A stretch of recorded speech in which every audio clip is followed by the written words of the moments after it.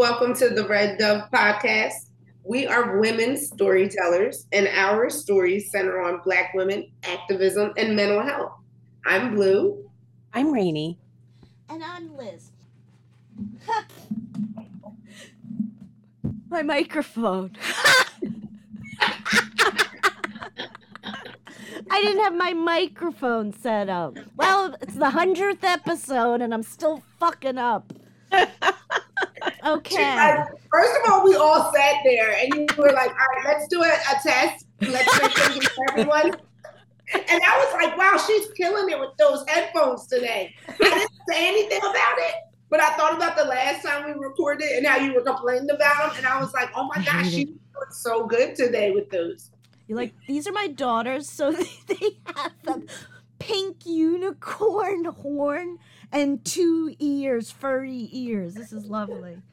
You couldn't hear yourself. That's why you were having no issues. Oh, yeah. Like, this is great. Right. That's so funny. A mess.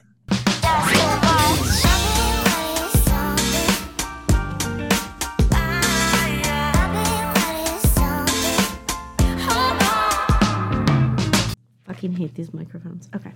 So as listeners remember, covering Assata, we made a decision we're not going to go with a history biopic like we did for Ida and for other series in the past. This one we're going to be pulling text from Assata's autobiography and having a discussion about it.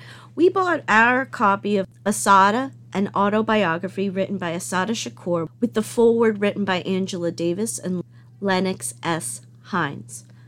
We bought our copy at Ida's Bookshop, which is a Black woman-owned bookshop in Collingswood, New Jersey. Check her out. And if you're in the affiliate area, you can visit her sister store, Harriet's Bookshop, which is located in the Fishtown neighborhood.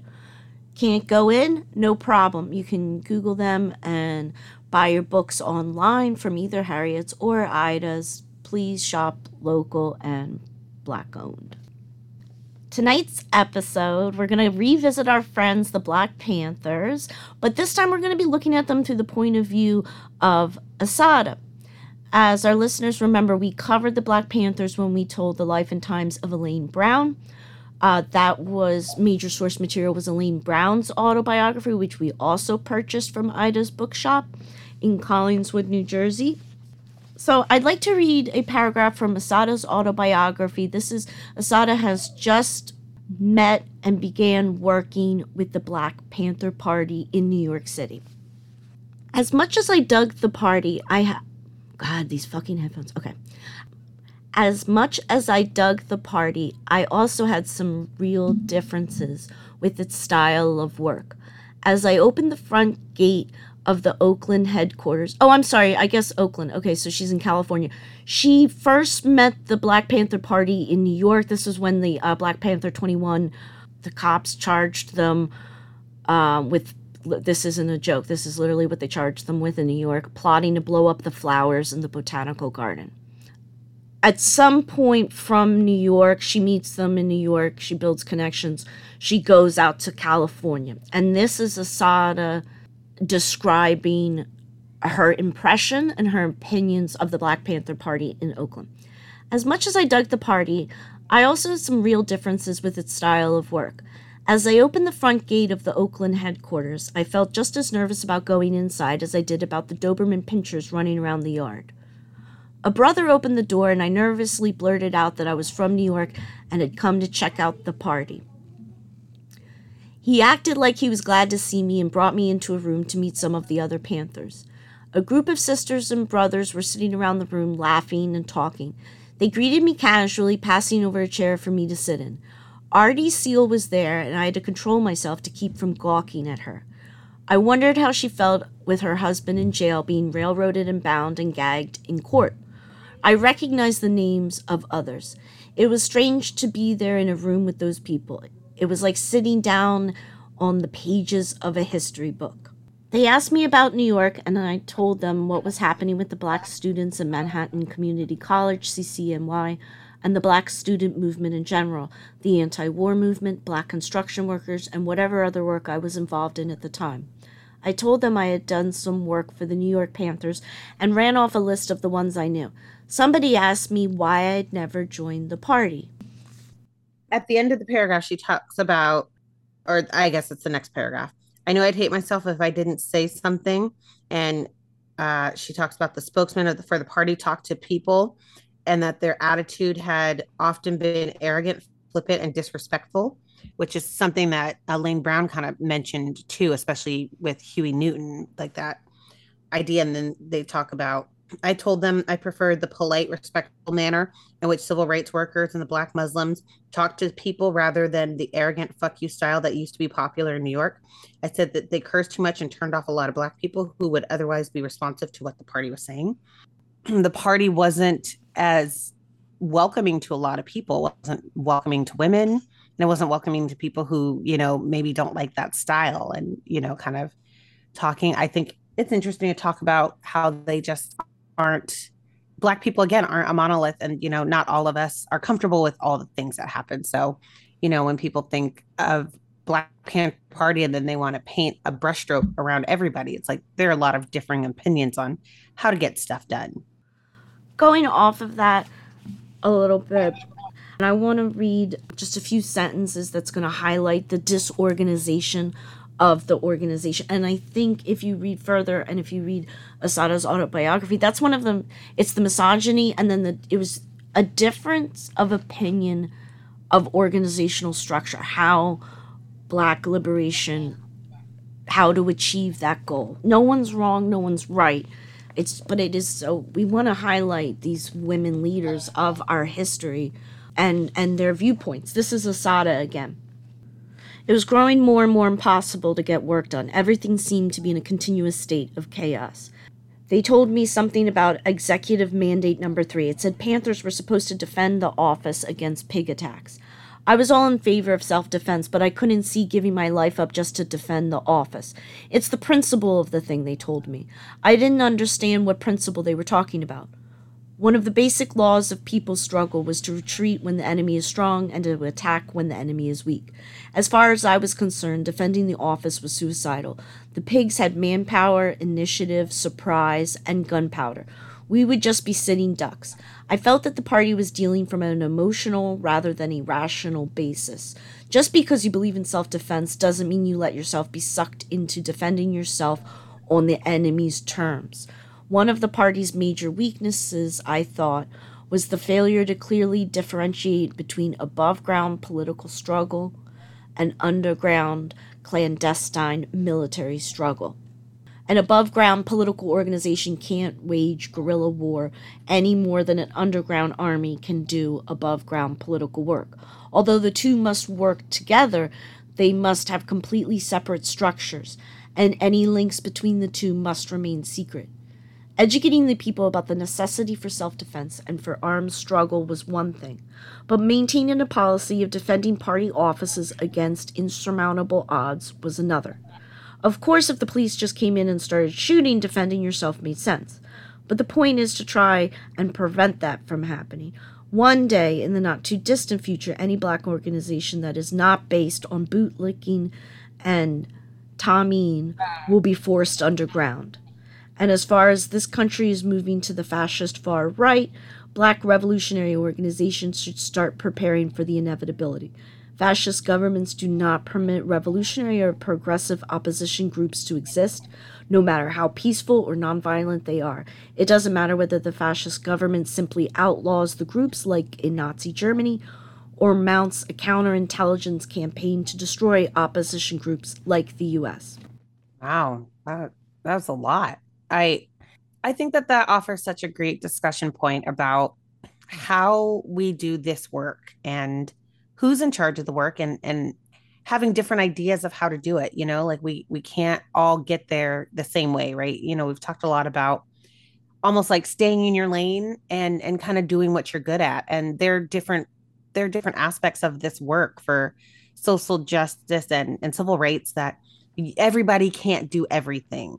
And you need people in different areas to make things work. And, she's absolutely right. You can't have like these two kind of sets of operations working simultaneously. Like you can't have the same people doing it. You need those people who are going to do the more underground kind of work, and you need the people who present well above ground and can walk and talk and be a spokesperson for the people and for the organization. Earlier she had talked about even how the party presented and its arrogance and flippancy and how much of a turnoff that is. And I think for organizations to be influential, they have to be able to appeal to like a broad spectrum of people. You know what I mean? Like, so it sounds like even with Elaine Brown, like sometimes the Black Panther Party had a problem doing that. Like they kind of had this one way of doing things. And if you didn't follow that way, especially if you're a woman, it could be problematic. And, sometimes that doesn't always work. If we remember the Black Panthers, Huey he came of age in the 50s, if memory serves. I believe so. So if that's correct, I think that from what I've read of Black feminists who have discussed this historical time period that are alive today, I remember listening to that this is an evolution. So the Black Panthers, what they did had never been done before. And I think Assata, she arrives later. She really rises to prominence in the mid to late 70s. So she has the benefit of observing what the Black Panther did, and I believe that she builds from that. She and the Black Liberation Army build from that, if you want to go a historical timeline, how we're building from the prior generation's movements. It's not like she's insulting them. I think it's like it's an observation and opinion of what I don't want to do or what I do want to do. And then down the road, like 5 years later, she's like at the helm of the Black Liberation Army. I remember like everything from the Red Dove's opinion, everything kind of starts with Ida B. Wells, right? And even if we want to go way, way back, when Ida was in her late teens, early 20s, she still believed in respectability politics, right? She still believed, hey, if we can all read and write, we're going to be treated equally. So I think from what I have observed and listened, when I listen to the Red Dove, especially on this topic, is that we're seeing an evolution of thought. Every leader is evolving from the past work. So I don't think anything is necessarily right or wrong. I don't know. That's just what I recall from what Black feminists have said, speaking about this time period in our history. Also, I remember that the Black Panthers, from when we read Elaine Brown, their opinion was that they were behaving that way on purpose to rile up the present thought, to act out against respectability that was chaining them as a people down, to empower other Black people to not be afraid. So there was a method to their actions. It just seems like Assata just disagrees with that, or maybe doesn't understand that that's the point. That's why they're doing it. They purposefully they wanted to show other Black people to stop being afraid. I remember that as a quote from Elaine Brown's autobiography. Yeah, definitely. And I can understand that idea too, but I guess I kind of understand also just coming from like, I even thinking of like my own grandmother and, sometimes listening to the speeches and knowing like some of that stuff would be kind of jarring for my grandmother, like the way that the things are said and how it's said and things like that. That would be a little on the triggering side for her. She'd be like, that's a lot, So I think that being able to have that aspect, but also have another aspect that is, and I don't think respectability for the sake of the white society, but I think not respectability politics, but really more for inside, because she was talking about the way they were speaking to other people, other Black people and other Black Muslims and all these other parties and this flippant arrogance and stuff, so I think, it was really more the way that they were talking to fellow Black people rather than their persona in white culture. I think there was really more, not every Black person would have been okay with the way things were, the way they were saying things. And, and that's okay, right? Because we had a lot of different approaches to this movement. And all of them, you think the approach that Huey P. Newton has was far different than the approach that Malcolm X had, or Martin Luther King Jr. We have these different ways of getting to the same place, but different ideas about how to get there. And, and I think it's really interesting to look at it from, a Black feminist point of view during that time period.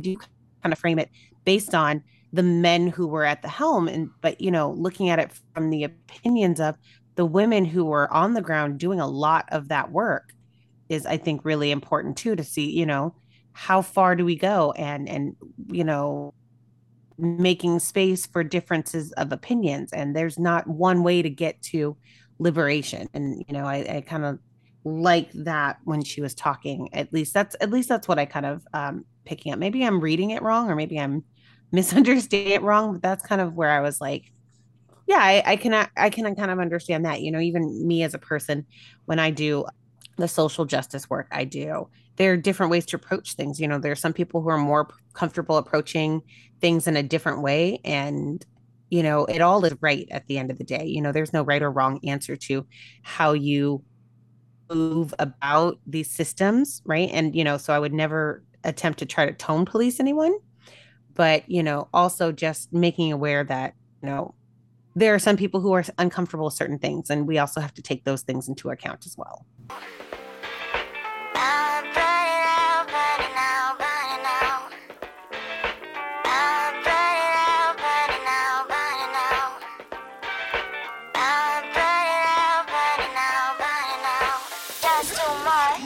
You see a lot of the strategy of movements, just what you were just describing, just all the thought of how you will approach certain situations, how much thought that you put into that.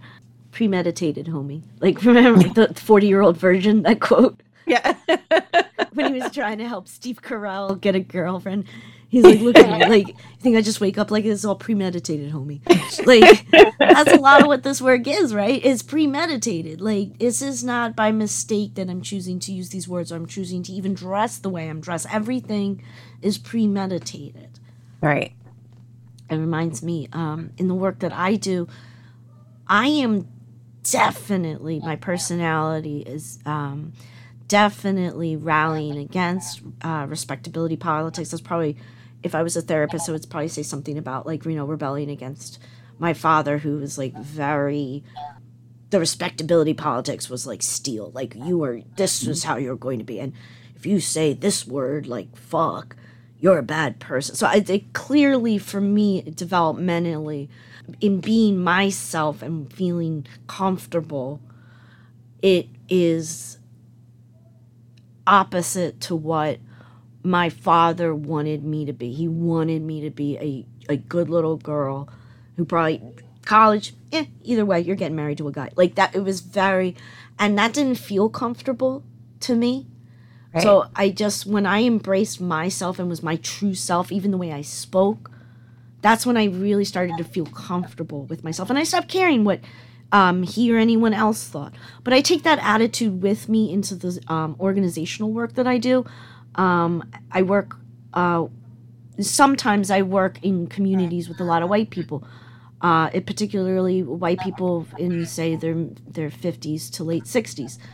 And I bring up their ages because I think it's important. I think that's probably like the age of some of our parents. And I think that there's this, I've observed in my experience, there's that generation, they want you to be proper, and like you need to speak in a respectful, civilized tone, or I'm not going to hear what you have to say, and so I'm purposely challenging that, and because I want them to challenge why that even matters to them.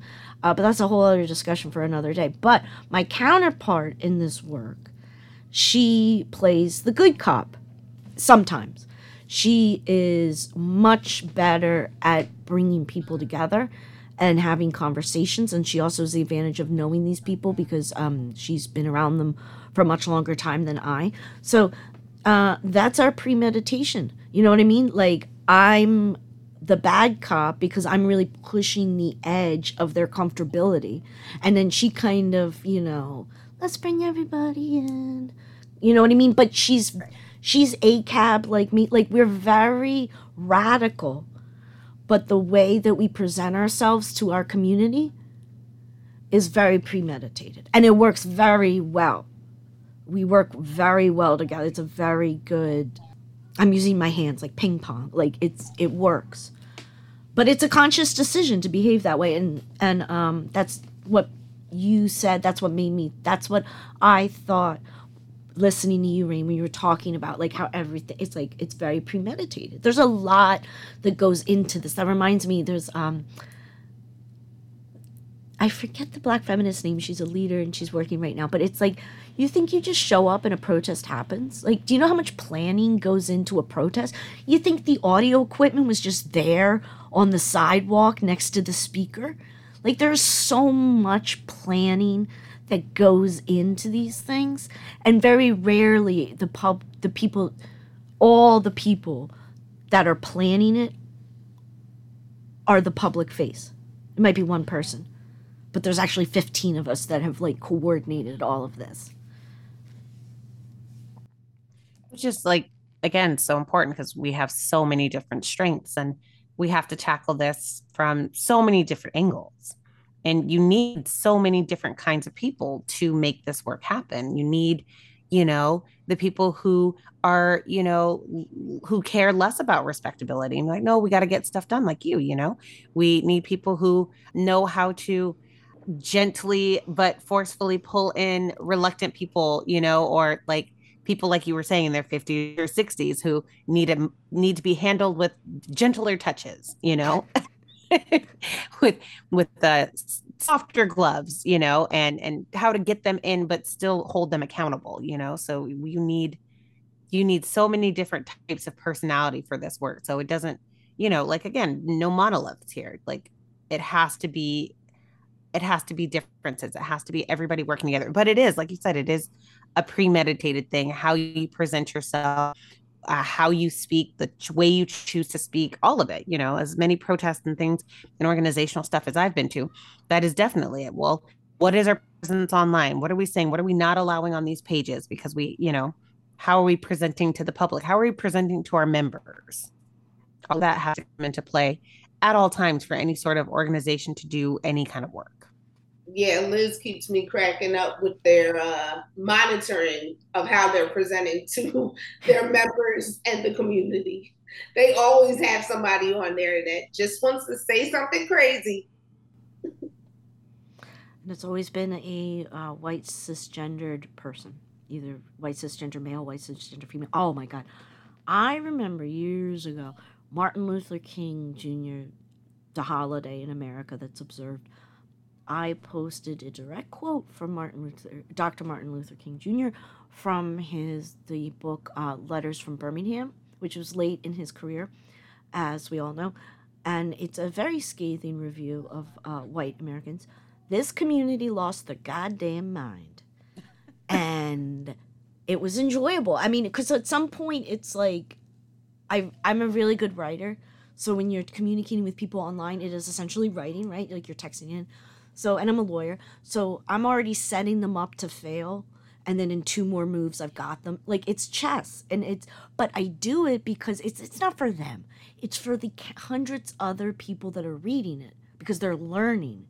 And it's for the youth, but like the 20-year-olds that are reading it that are going to join us because they get it. There was even one woman who was like, this isn't a quote from Dr. Martin Luther King. You know what I mean? And it's like, yes, it is, bitch. And I think at one point I wrote, ironically, the comments of this section are just proving his point, and it was. So it's like, I remember that post. You went in. It was fun. And that's how I met my now cohort of this group. Because we were aware of each other. We operate in the same activism world. But when this happened, She was right there with me, like slamming the racists and helping me. And that's how we kind of like met each other. And now look what we have done. You know what I mean? So it's like, if you're interested in this work, sometimes it's just as simple as keeping your eyes and ears open as to who's doing what on the ground in your town. Let's talk about Huey P. Newton for a moment, shall we? Oh, we shall. Politically, I was not at all happy with the direction of the party. Huey went on a nationwide tour advocating his new theory of intercommunality. The essence of the theory was that imperialism had reached such a degree that sovereign borders were no longer recognized, and that oppressed nations no longer existed, only oppressed communities within and outside the U.S. Listeners will remember from our series of Elaine Brown, this is his big, like, Coke-filled speech about Coke, like Coca-Cola, and how there's no borders anymore. It's just, do you enjoy a Coca-Cola? That speech that Elaine Brown thought was genius and groundbreaking, and to her it was. No wrong. These are all just opinions. Remember that. There's no right or wrong. Here we go. Assata. Back to Assata. The problem was that somebody had forgotten to tell these oppressed communities they were no longer nations. Even worse, almost no one understood Huey's long speeches explaining intercommunalism. Huey Newton was not what you would call a good speaker. In fact, he had a kind of high-pitched, monotonous voice, and his rambling for 3 hours about the negation of the negation was sheer disaster. People walked out in droves. Instead of criticizing what was happening, most of the party members defended it. When I said that Huey needed speaking lessons, they jumped down my throat. When Huey changed his title from defense minister to the ridiculous-sounding Supreme Commander, and then to the even more ridiculous Supreme Servant, damn near nobody said a word. That was one of the big problems in the party. Criticism and self-criticism were not encouraged, and the little that was given often was not taken seriously. Constructive criticism and self-criticism are extremely important for any revolutionary organization. Without them, people tend to drown in their mistakes, not learn from them. That's interesting. This is definitely an insider's look. Like, right? Yeah. And it's not like, this is the facts. This Right. is just opinion. This is a one of the woman leaders from the 1970s. This is American history, Assata.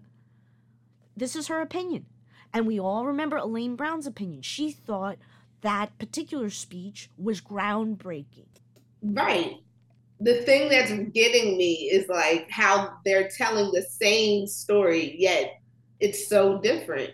And it really speaks to just how you all were talking about earlier on, how everyone has essentially like different gifts.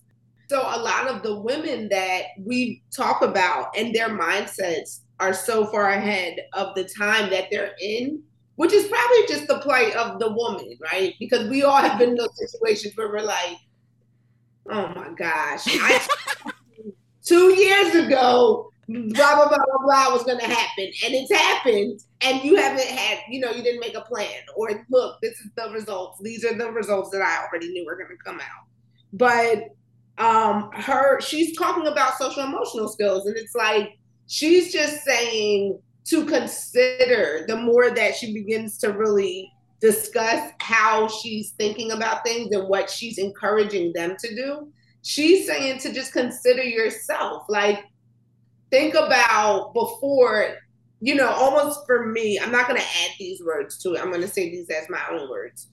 My thing is, if you're going to do it, then be about it, like whatever it is, because even like the younger generation, their mission is with the hands. Like, you disrespect them, they use their hands, they don't talk, But it's like, with that, be educated in why you're doing what you're doing, right? Because we also see those mob situations that take place where all of a sudden it's just a whole bunch of people jumping on, whether it's a thought process and trying to force others to believe it, or whether it's physical or whatever it is.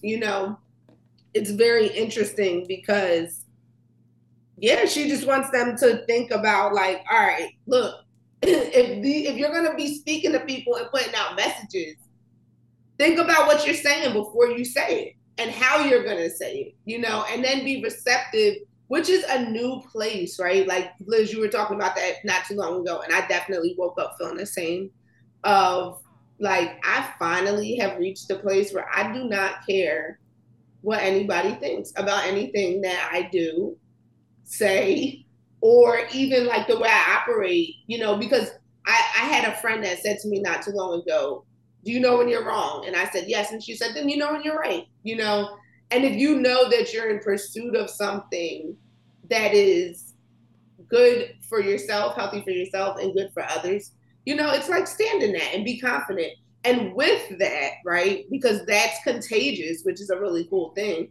With that, know that whoever you're presenting, that's the real person that you want to present to the world.